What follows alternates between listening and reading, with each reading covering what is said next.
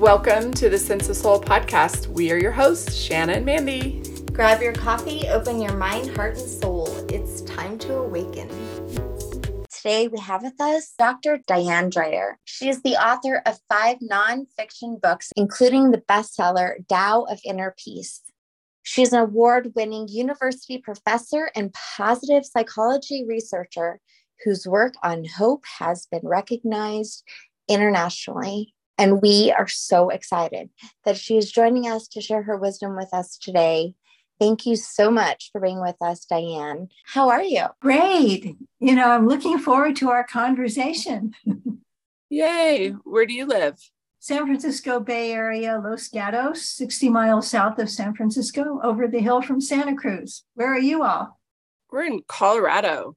Oh, beautiful. Super excited to talk about the Tao. I've always been very attracted to it. It was one of the first things that I would say, like, outside of Christianity that I actually ventured into. And it was only actually through some classes that I took in massage school. Oh, yeah. I'm a certified massage practitioner. I've taught yoga. We're on the path, right? Yeah. I didn't know that was going to happen to me. Such a surprise. Well, we take one step and it leads to another. And then now here we are. But the Tao is very inclusive. It deals with energies. It puts us in touch with the cycles of nature. Yes. It's actually possible to be a practicing Taoist and also be a Buddhist or a Catholic or, Right. It's simply the wisdom of nature, which we're all part of, whether we're aware of it or not. One of the oldest books ever, which is the Tao, isn't it? Yep, over 25 centuries ago. Yes. And, I think that's wild because, it's not as commonly heard of as the Bible. So where and when, I'm curious, the history. Good question. The Tao Te Ching has been translated more than any book in the world, except the Bible. And I believe that biblical teachings, reached people in Western Europe and the Western part of the world. But the Tao reached people in the Eastern part of the world. And for a long, long time, people in the West didn't know anything about the East. Okay. Yeah. Okay. I was there. Now we're all connected, but it took a while for people, in Western Europe to venture out beyond their local places, and then they started finding new civilizations and new possibilities. The Jesuits sent missionaries to Japan in the Renaissance, and they were going to bring their truth to the East. It wasn't a conversation. It was kind of conversion. You actually historian when it comes to the Renaissance specifically, right? Yeah, but it's the historical approach to Renaissance literature. I love that. Oh, there were people in the Renaissance and the 17th century who were rediscovering the truths that are in the Tao, but they just didn't know the Tao. Exactly. Yeah. Isn't that amazing? So I have a question for you.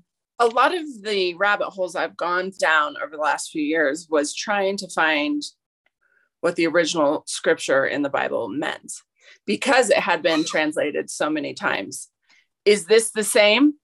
Is this book similar because it's been translated so many times? Do you think the original meaning has gotten lost or has been changed like the Bible?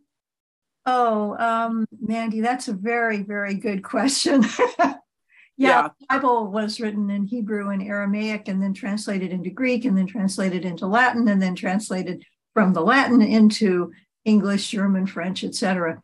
And we know that there are words in one language that don't exist in another language. So that could be a problem. The Tao Te Ching was written in Chinese characters, and those characters are still there.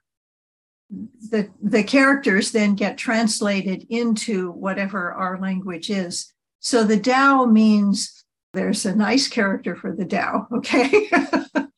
The Tao means the way or the path, and it can be translated as the way, the path. De means virtue. Qing is a sacred book. So it could be the way of virtue, the way of life. People have translated even the title of the Tao Te Ching many different ways, but we can always go back to the original Chinese characters and see what they said, whereas we can't do that with the Bible. Right. Okay. Can you tell us about Lao Tzu? Lao Tzu was an ancient wise person who lived during something called the Warring States period in ancient China. And he was a contemporary of Confucius, who was much more conservative. Confucius talked about following the rules, living in conformity with culture, honoring your family, staying within kind of the bounds of civilization and living a virtuous life that way. Lao Tzu was sort of like the Henry David Thoreau of ancient China. He went out and he sought consolation in nature and studied nature and saw in nature this wisdom of water, which is gentle and nurturing, yet with perseverance can cut through solid rock. The cycles of the seasons, the fact that there are energy patterns within and around us. And so his wisdom, his take on how to find meaning, purpose, and a sense of stability, something that he could depend upon in a very confusing time like our own, was to go back to nature and be inspired by nature. So that's who he was. We don't know much more about him because it was 25 centuries ago that he wrote, and nobody wrote his biography at the time. But that's what we know about Lao Tzu. Did he write anything else? As far as I know, no. And his teachings were delivered as he left this life, that they were delivered. The Tao Te Ching was delivered apparently near the end of his life, which kind of encapsulates all of the wisdom that he gained from nature.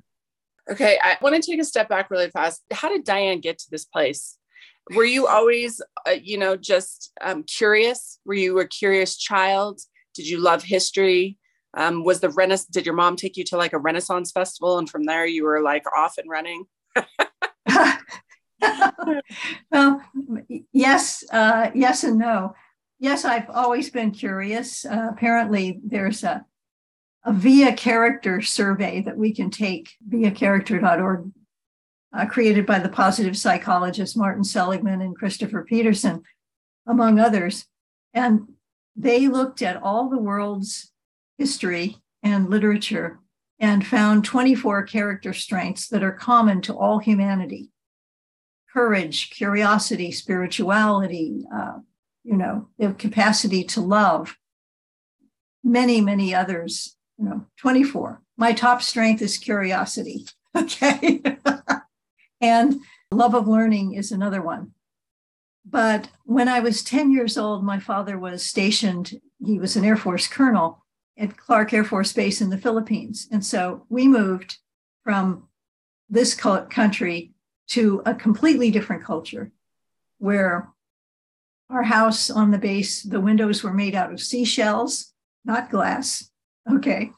Mango and papaya trees grew in our yard. We had a number of people who came to work in the house. And the young man who was our chef and also housekeeper, my mother loved all this attention. She didn't have to do any housework at all. He would polish the floor by dancing across the floor with a coconut husk and let the coconut oil polish the floor.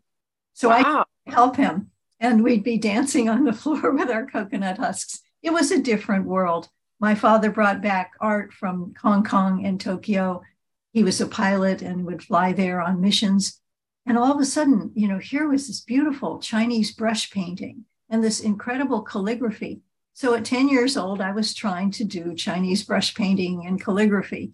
It opened up my eyes to the fact that, the Western world is this, but there is a much larger world out there. And we can learn a lot from the wisdom of the East. So I've been learning about the wisdom of the East since I was 10. But I did meditation and started reading the Tao when I was in college. How amazing that they took care of like Air Force that way. Like you guys had a chef, you had, I mean, wow, like that was on the base. That was on the base. My father was a colonel. Not everybody in the Air Force officers we had a Baltimore, our chef and, housekeeper. We had a lavandera who came to do the laundry. We had a person who came to do the yard work. And it made me feel guilty, actually, that all these adults were doing all this work and nobody in the family. All I had to do was make my bed in the morning. That was it. Wow. Mother loved it, however, because she had a lot of time to go to luncheons and go shopping and play golf and, live the life of luxury. And then we got transferred back to the States and everything was back to a relative Western normal. Dang it. Your mom had to start doing laundry again? She had to do laundry. She had to wash the dishes, cook. So then did you not have like a strong religious family then? Like you didn't go to church on Sundays? They did that. We didn't have people who did that for us in the Philippines. My father was a very devout Catholic. So how did he feel? But like you said, the Tao is more of a practice. It's not really a religion. Yeah, there are two forms of Taoism. There's Taoism as a philosophy and then Taoism as a religion. And I follow Taoism as a philosophy. But there are some people who have very elaborate practices of religious Taoism, and they sit in meditation and they focus on different parts of their bodies and, this kind of cleansing, healing practice. Okay, kind of like Buddhism, you can use it practice. Okay. More into the sense of interior life and meditation. But my father was a very interesting man. He actually practiced yoga. And I don't know how he learned that because he was born on a farm in Louisville, Kentucky. But he did. He could get into the lotus position and he did yoga every morning. That's amazing. Even when you were younger? Yeah. It seems to indicate that he learned it somewhere. Maybe he learned it from nature or from the goats in Kentucky. Who knows? But, yeah. There are these practices that are universal, I feel. I agree. We can connect with them in lots of different ways and at different times. I mean, they're part of the atmosphere. Yeah. I have my son who is autistic who dreaded going to yoga and he was devastated that he got put in that. Now actually loves it and does it often. He will drop down into a pose and I'm like, whoa. Yeah. And I'm about to sign him up for classes because he loves it so much. That's wonderful. It is. Yoga means to yoke or to join. And it's to join all the parts of us, to give us a sense of unity with, mind, body, spirit. Yeah, I think I'm definitely going to encourage it because it's like you have to follow whatever they are passionate about. And he was very passionate about not going. And then once he went, he really enjoyed it. Yeah. Yeah. So tell us, your book, you didn't just write this book. You wrote this book a while ago, didn't you? I think I must have been writing this book for most of my life, but the first edition came out, it seems to have gone through different incarnations, like many individuals, perhaps. I wrote it first in 1990. Another edition came out in 2000. The ebook came out in 2021, and the new audiobook edition just came out this year because my agent and editors believe that we need this wisdom. We need the Tao of inner peace. There's a lot of unrest and anxiety and stress in our world, and that there are these lessons. So we have this beautiful audiobook, which is, a lot of people listen to audiobooks now instead of reading books. Some of them, my friends, take walks in nature and listen to the audiobook and figure that one out. So many, many different editions. And I'm thinking of writing a workbook to go along with the original book that would be short practices that people could use. That would be helpful. That would be helpful. But it's not that hard of a read. No, That's what I love about it, is that your book, as well as the original Tao, well, in its translation, can sit right with anybody. Yeah. And what's wonderful is that, the Tao is yin and yang, right? Day and night, east and west, breathing in and breathing out. It reconciles the polarities in our lives, self and other. If we could realize that and look for the larger whole that contains the two opposites, mountain and valley, the landscape, listening and speaking, communication, the Tao challenges us to look beyond one polarity, one extreme or the other, and to see how they both fit together into a larger, more holistic pattern. And any of us can relate to that. When we're in a conflict with ourselves or with someone else, there are two opposite polarities. And maybe the solution is to find common ground where they touch. So do you think the West has anything to offer the East when it comes to wisdom? Oh my goodness, Mandy. The West is very, very yang. Yeah. And the East, until recently, has been more yin, more contemplative, more reflective, more introspective. And too much introspection and not enough action, we have stagnation. Mm-hmm. Action without reflection, we have mindless action. So I think the West offers problem solving, dealing with externals. Yeah. Make things. We're real good at that. And we're very busy. Yeah. Have all this yang energy. Let's make action now. Let's do it. Whereas some of the East, let's meditate. And so I think we need both. Well, and when you were describing, the bigger picture and the polarity and learning how to intertwine them, that's what I was thinking. I was thinking maybe we're yin and yang and we can learn from each other. Absolutely. Yes, there's not one way, especially with the complex problems of our world today. We need both visions of the East and West. There's something interesting about the cycles of the Tao that there was a business philosopher, W. Edwards Deming, who came up with this total quality management. You plan, you act, and then you produce whatever your product is, so that there are 3 seasons, beginning, middle, and then completion of the project. And in the West, that's what we think of, Yeah. You get an idea, you work, and then you complete the project. Deming said there's a 4th stage, which is to look back and see what you've learned from the process and factor that into the next cycle. Right. And after World War II, he came up with this theory, and he was going to present it to the Detroit automakers. And they said, why should we do that? We're fine. We're just put new fins on the car and, let her rip for the next production.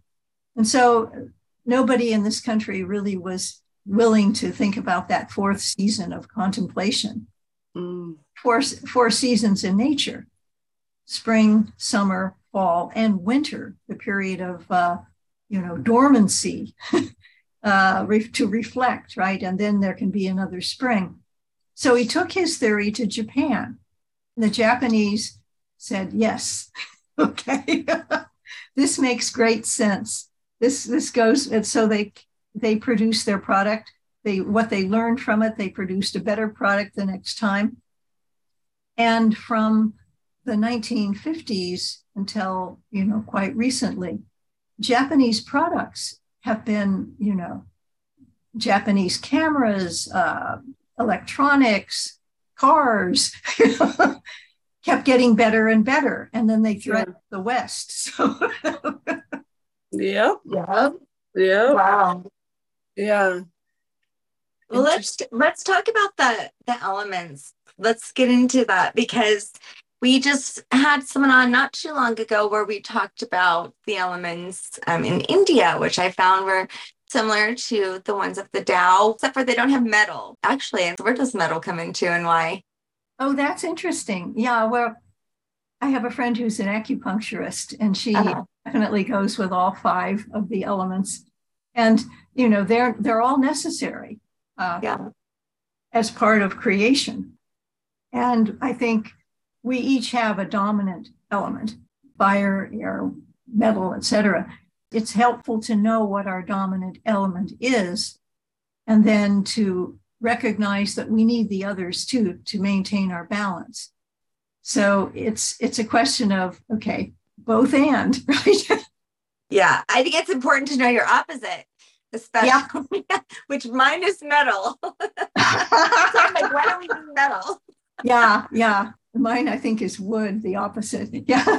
Yeah, that would be close second for me as well. So I guess you could have too much of something or too low of something. I guess it could be just like a chakra in some way, like within yourself that has maybe, a depletion or an excessive amount of energy into a certain element. I would think that mine is fire, actually. Yeah. And that's a good energy if it doesn't get too extreme. So that anything that is extreme is an imbalance, right? We're too much. We're leaning too far in one direction, and it throws the whole system off. So to recognize our dominant entity, our dominant talent, our dominant strength, and to honor it and respect it, but also realize, oh dear, that's my fire getting carried away here. I am too energized. I'm too enthusiastic. I am not patient enough. I need to be more earth, etc. To be more water, I need to be more flexible. But do you think that sometimes it's appropriate to be unbalanced? We've had on a guest, probably at the very beginning, who said too much attention has put on being balanced. That sometimes if you have like a project at work or a project in life, it's okay to get into that fire, because that fire is going to motivate you. That fire is going to light a fire under your ass, literally. And so for a moment, it's okay not to have the balance, because it's what's going to make you thrive in that moment. To be healthy is homeostasis, and our bodies seek a balance, physiologically, psychologically, etc. But when we've got a big challenge, to just sit there and say, I need to be balanced now, then we don't respond to the challenge. It's like the stress reaction, okay? Stress is adaptive. It's a survival mechanism. If a car comes toward us when we're in the crosswalk, we need to jump out of the way.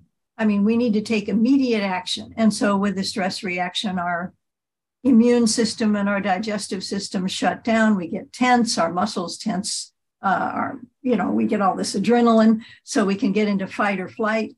We need that. But when we're in chronic stress, all the time stressed, it's very bad for our health. And what also happens with stress is that our higher brain functions are offline. We're not saying, as the car is speeding toward us, what kind of car is this? Oh, my goodness, it's a Tesla. No, we don't do that. It's survival. So that when our higher brain functions are shut down, the ego kicks in. We make very foolish decisions. We're reactive, we're defensive, we're anxious all the time. And I think that there are a lot of people these days who are under chronic stress. Yeah. Lots of reasons. COVID, political unrest, all the terrible news that we get about people shooting each other and about the war in Ukraine and everything. It's enough to make people chronically stressed. But then we can't access our higher brain functions to solve our problems. And we make foolish reactions and make things worse. It's important to realize when we're in balance and why. And what Mandy said, absolutely. If you've got a big project and you've got to just push on through it, but then to get back in balance. Yeah. Like mountain and valley, they're both there. Yeah. They're part of the day and night. We experience them on a regular basis. Before you practice this, What did hardships look like, and how did you handle them versus how you do today? And what guidance would you have for listeners? A heartbreak I experienced when I was in college. I was working my way through the University of California, Riverside, working at our local newspaper, the Press Enterprise. And I absolutely loved college. I was a first-generation college student. I was self-supporting. It was my Declaration of Independence and moving out into the world. And my boyfriend, who was also working his way through college, was a year ahead of me. So in the spring of my junior year, as we were standing outside under the stars, he proposed to me. And of course, I said yes. It was very romantic. And his next statement was, "Good, now that we've gotten that settled, you'll drop out of school and work so that I can go to grad school." And he said, "If you love me, you'll drop out of school and work so I can go to grad school." And I said, "Why can't we both go to grad school?" And he answered, "You're being selfish." And he broke up with me that night. Good. I don't want that guy. Yeah, right. And I thought, okay, so I was stuck in the false dilemma, either or, all or nothing, win or lose. And we get stuck in that with a lot of problems. We feel like there are only two possibilities. And this world offers us so many possibilities, infinite possibilities if we have eyes to see. Well, he went to grad school in Texas, and I finished my senior year and got a full graduate fellowship to UCLA. So we both got our PhDs, but we got them in different places and at different times. Now, what could have happened is that we could have seen yin and yang, his dreams and my dreams, as part of a larger whole. We could have been a more emotionally mature couple. And instead of saying all or nothing, because you're a female, you must support me because I'm a male, and, whatever. We've got a little sexism there. Sexism, racism, ableism, all that's power over. Power with is cooperation and finding the larger possibilities, finding common ground. We both could have worked. He could have worked for a year, saved his money, and gone to grad school the following year when I did. We could have both gotten fellowships, part-time jobs, who knows? But those were off the table because he saw only all or nothing, either or. And probably it was just as well for me that we did not end up going on together if that was his worldview. Okay. But at the time, it was heartbreaking because I couldn't see, that I would have to choose between my own vocation and the person I loved. That doesn't seem to be a realistic choice. We should be able to have love and meaning in our lives. And I think the Tao shows us that there's a larger possibility there when we listen to each other. When we ask, we listen to ourselves and say, what do I really need right now? And we listen to the other person. What does that person really need? Not what the person's ego demands, not what we're afraid of, but, what do I really need underneath it all? And then somewhere there've got to be shared needs, common ground, and you can build from there. And this is a lesson that personally and politically, we all need to learn from the Tao. I love it. So it's the Tao teaches compassion, communication, empathy. What other things does it teach? Oh, it teaches wonderful visions of leadership, which are inclusive.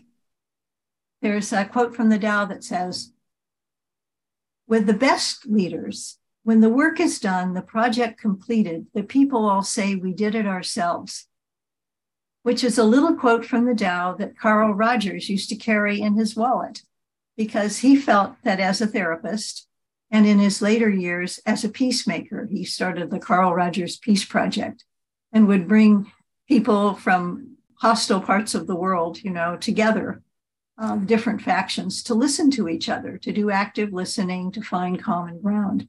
And he felt like together we can create a whole lot more than any one person can ever do by him or herself, because we have multiple perspectives.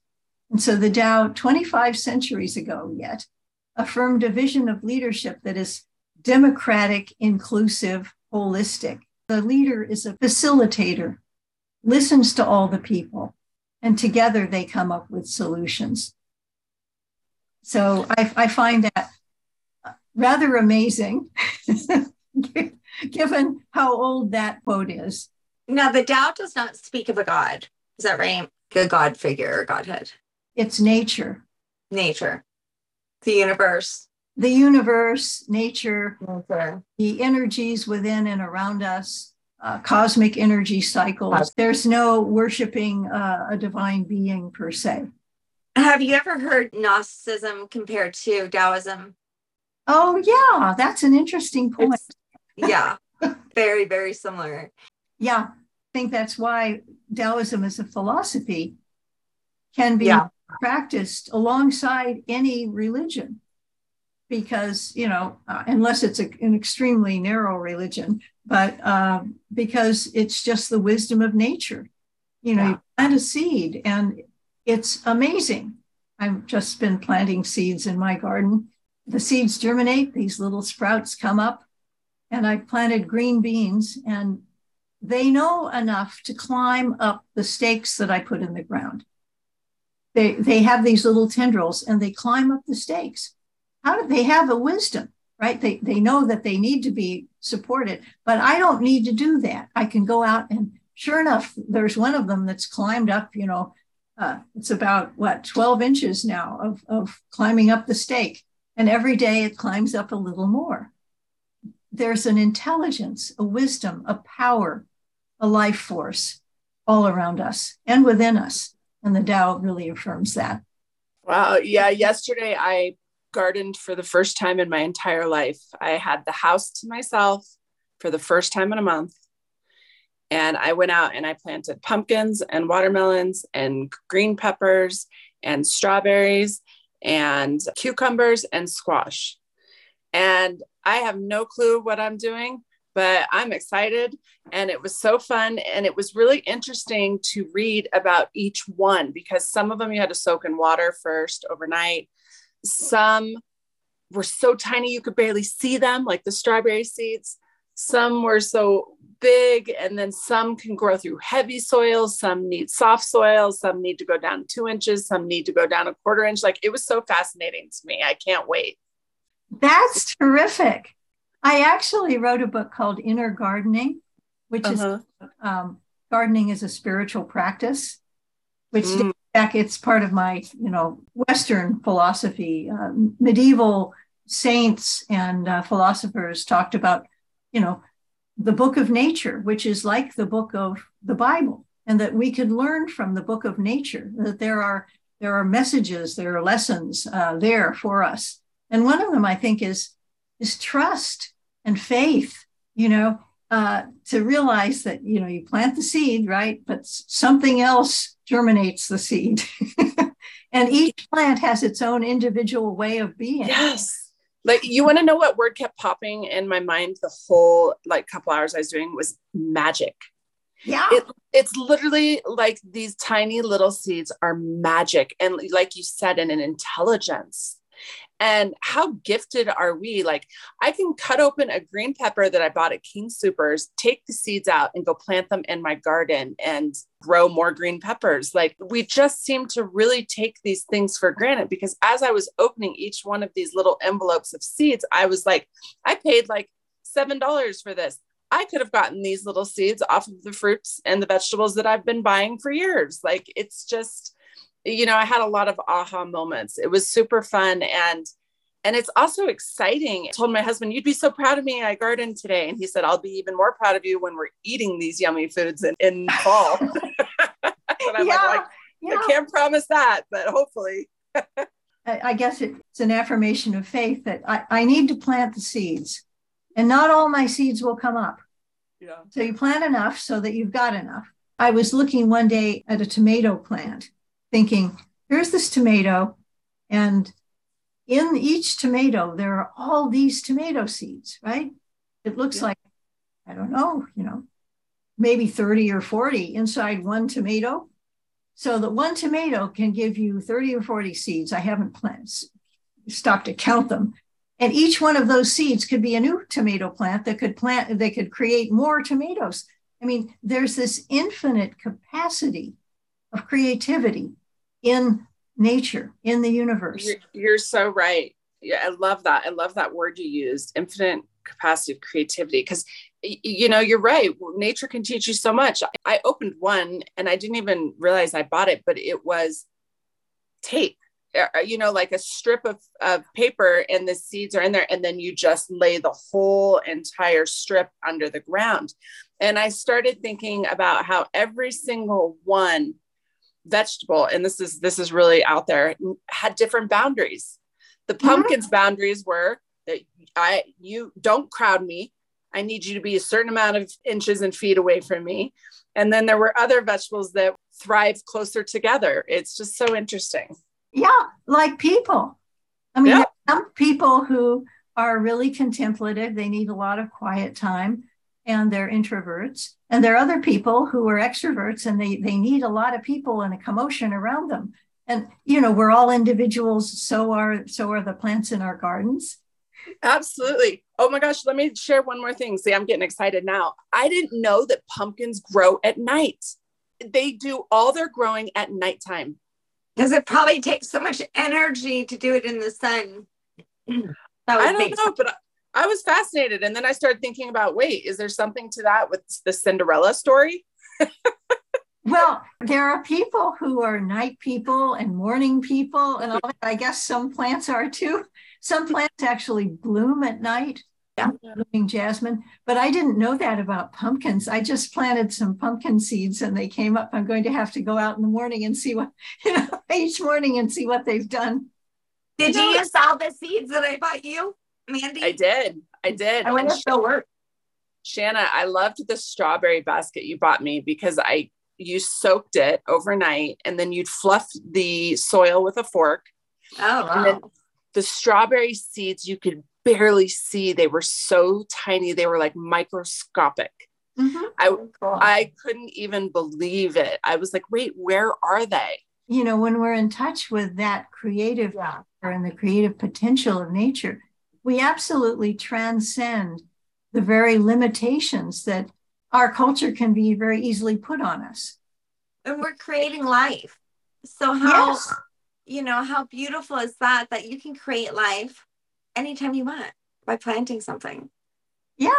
And we work with the power of the universe because we need to make sure that they get the right amount of sunlight. You have to plant them in the right place. Some plants like more sun than others.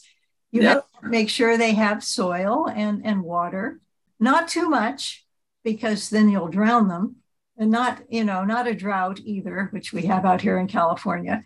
So we have to, a certain amount of balance they need, we need, and that we work with nature. We don't make it happen. We're, again, cooperating, power with, and then we benefit from the harvest. But there's a harvest of insight and inspiration that comes during the whole growing process.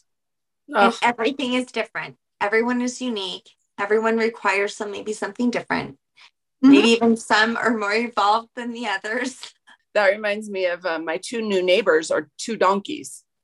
And I named them Jack and Samuel. And Samuel is incredibly timid. And it's taken me like 2 weeks to get him just to even come to the fence. And I have to really talk soft and I have to move slow. Jack is like, the second he hears me coming, he runs down and he's like making noises and so excited. And to see their two different personalities has been so fun. They're so different, but they're the same animal. Mm-hmm. Right. Yin and yang, right? Yeah. They're so That's cute. Like my dogs. Yeah, Mandy and I both just got puppies. They're sisters. And mine are like yin and yang. They're black and white. They're boy and girl. One's, very laid back and very intellectual. And the other one's kind of goofy and, same. Sporadic and jumping. And yeah, It's like very interesting to see. And she just wants to play. And he's just like, leave me the hell alone. Oh my gosh. At night, they want to snuggle. Oh, that's so cute. So I have a question I've asked a few people. Do you think if there was not duality, if everyone was balanced, if we all got to that place of just pure balance, do you think this world can function in a place of just pure love? Wow. That is the question for the ages, for the universe. I think we are evolving toward greater love and inclusiveness, but we're evolving through a lot of fear and anxiety. People are in a state of fear. They can't feel love. They're into self-protection. They've got to hide. They've got to, run away. We need to put more active, compassionate love, beginning with ourselves, in order to change, to raise the level of energy around us. We have to raise the level of energy within us, which is why, the Tao of inner peace, but the inner peace is required for outer peace. Okay, to be in a state of balance, if we're talking about scales, one side of the scale is totally balanced with the other side and nothing is moving. I don't think we'll ever be in that state because we live on a planet where we have night and day. Mm-hmm. We have mountain and valley. Life and death. Dynamic balance. That, we move from one extreme through the other, but we don't get stuck in either extreme. So that static balance would be, perish the thought, very boring. Nothing new would happen. And we have new things happening all the time. So I would see us evolving through our sense of dynamic balance, through the cycles of our lives, our days, into including more compassion for ourselves and others and bringing more light to the world. Mm-hmm. There are always going to be challenges. A tree fell on my neighbor's house. This was unexpected. Okay. Yeah. They had to deal with that challenge. And they dealt with it beautifully. They said, well, we were thinking of remodeling our house and now we get a chance to do that. Maybe we'll use the wood from the tree. Yeah, right. What about nature, though? Because if nature is our greatest teacher and we can see its balance, well, now that humans have tampered so much in a negative way with nature, I mean, we had snow at the end of May here in Colorado, and it broke a lot of the branches. I mean, my tree, I'm going to have to cut off a lot of it because it wasn't prepared to hold the weight of the snow because it just got its new leaves. Oh. That is not the nature of that's not the law of nature, right? That's not the natural balance. Something has been altered and we are responsible of that. So maybe it's the wisdom in it is it's reflecting back how we're treating ourselves. Yeah, we're in relationship with nature. And in Chinese philosophy, that not all the Chinese currently believe that. Of course, some of them have gotten very yang, but trying to industrialize and move forward. But in the Chinese character, the figure for person is an upside down V. And the character for nature is that upside down V with two parallel lines running through it, one at the top and one in the middle. So that a person is an integral part of nature in Chinese calligraphy. It's there. And in our language, we don't have humans being part of nature. I think we need to recognize that we're intrinsically linked. We are in relationship with nature. And if one member of the relationship is imbalanced, it imbalances the relationship, which is our civilization, our human beings. We have been in a state of great imbalance and we have imbalanced nature. And we need to bring it back to a healthier relationship, to respect nature, to have a sense of power with instead of power over dominating nature, thinking of that it's not a living system, but it's just a source of commodities, material for profit. It's not, Yeah. And that starts with each individual. Yeah. Yeah. Each individual. And when we recognize our oneness with nature, it's good for us. I mean, there's this Japanese practice of forest bathing. There are all kinds of research projects that show that just being out in nature relieves stress, activates our immune system, helps us think more clearly. Students who would walk around in nature get better grades, because their brains work better. I mean, there's a study a long time ago in a Philadelphia hospital where patients who'd had abdominal surgery, one group of patients had a view of trees outside their window. The other people on the other side of the hall looked out at bare brick walls. Guess what? The people with a view of trees used less pain medication, had fewer side effects, and were discharged earlier. Just looking at trees out the window apparently helped them have a vision of healing. So we can be healed by respecting nature. And nature can be healed from its imbalance, snow in May, et cetera, when we are aware of the imbalance and do things to work again, to put things back in balance, which means obviously not to produce so many greenhouse gases and upset the balance of nature. Oh, that just made me really think about some crazy stuff. Like I was sitting there thinking like psych wards, there's no trees. They just put them in a small room, or people that are put in solitary confinement or jail. They need to be out in nature more. They need to be able to see out their windows. They need to be able to have sunlight. I mean, if we want to rehabilitate these people, then we need to offer them those kind of solutions. We're actually doing them wrong. Yeah. Imagine if they had, instead of solitary confinement, they had teams of people, because we need to interact with other human beings as well. The Tao says that we're part of community, working in a garden, so that they would be, working in a garden with their, neighbors.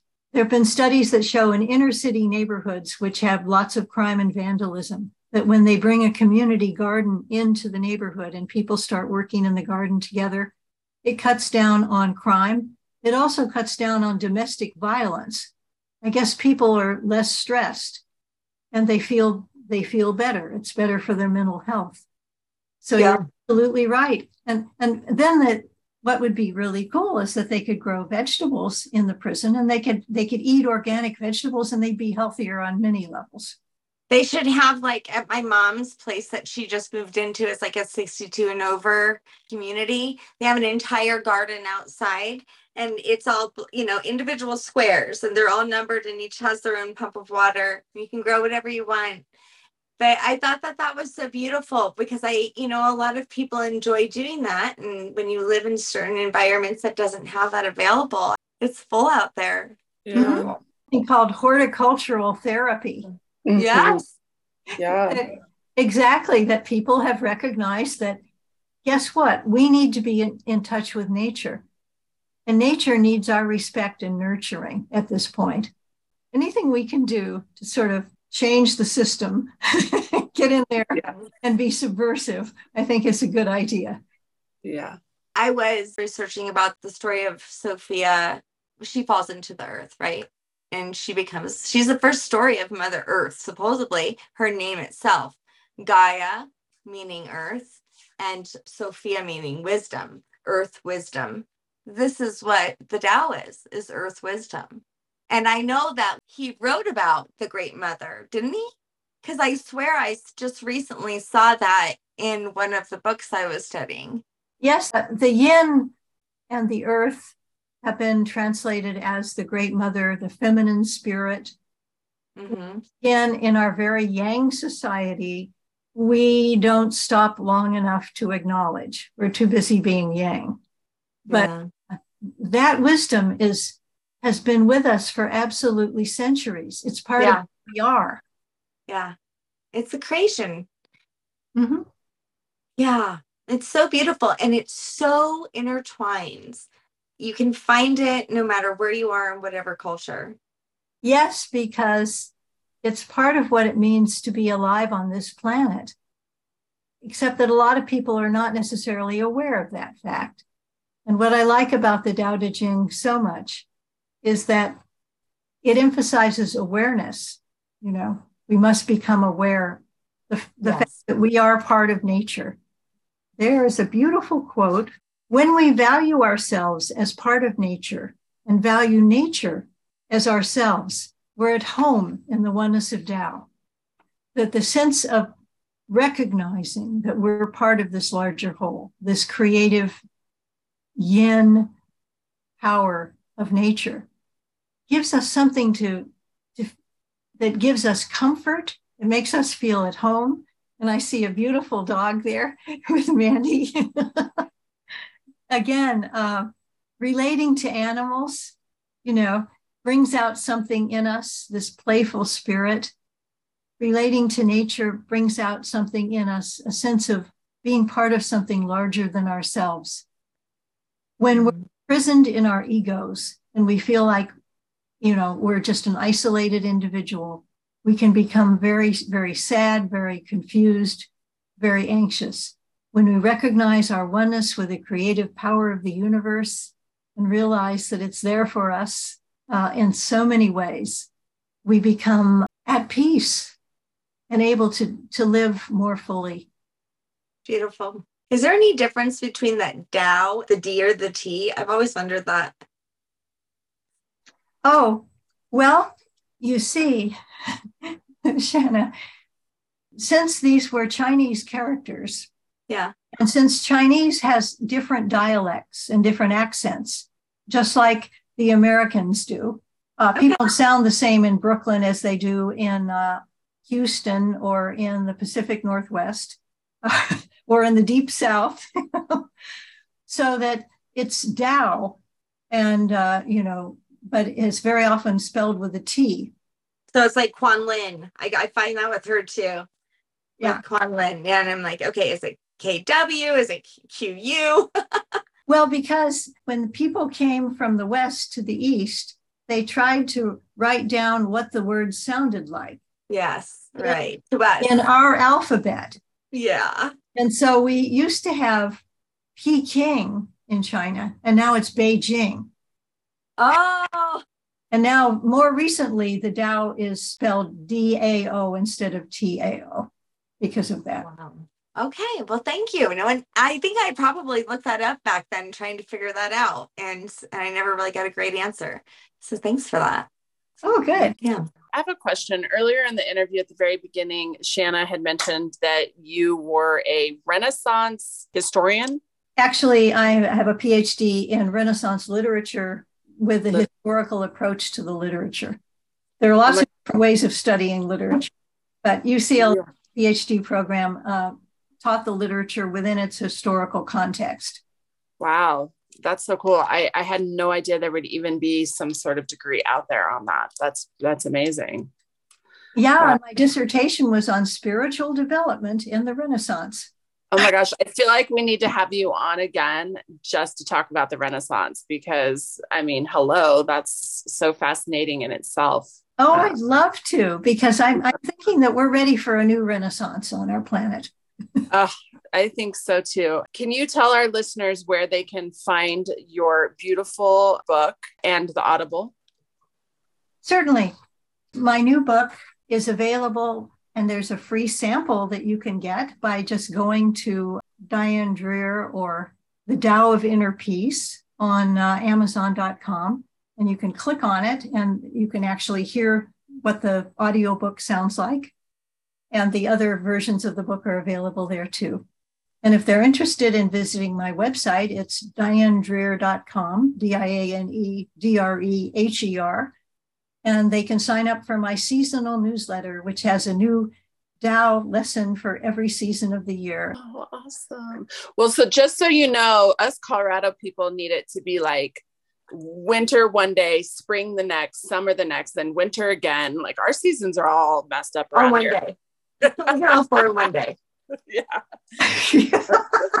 Mother Nature is so unpredictable in Colorado, but it's so fun. One time I drove to the mountains and I literally went through all 4 seasons on the way, a 2-hour drive up to the mountains. That's amazing. Lao Tzu would be absolutely blown away by that. A quick journey through the cycles of the season. Right?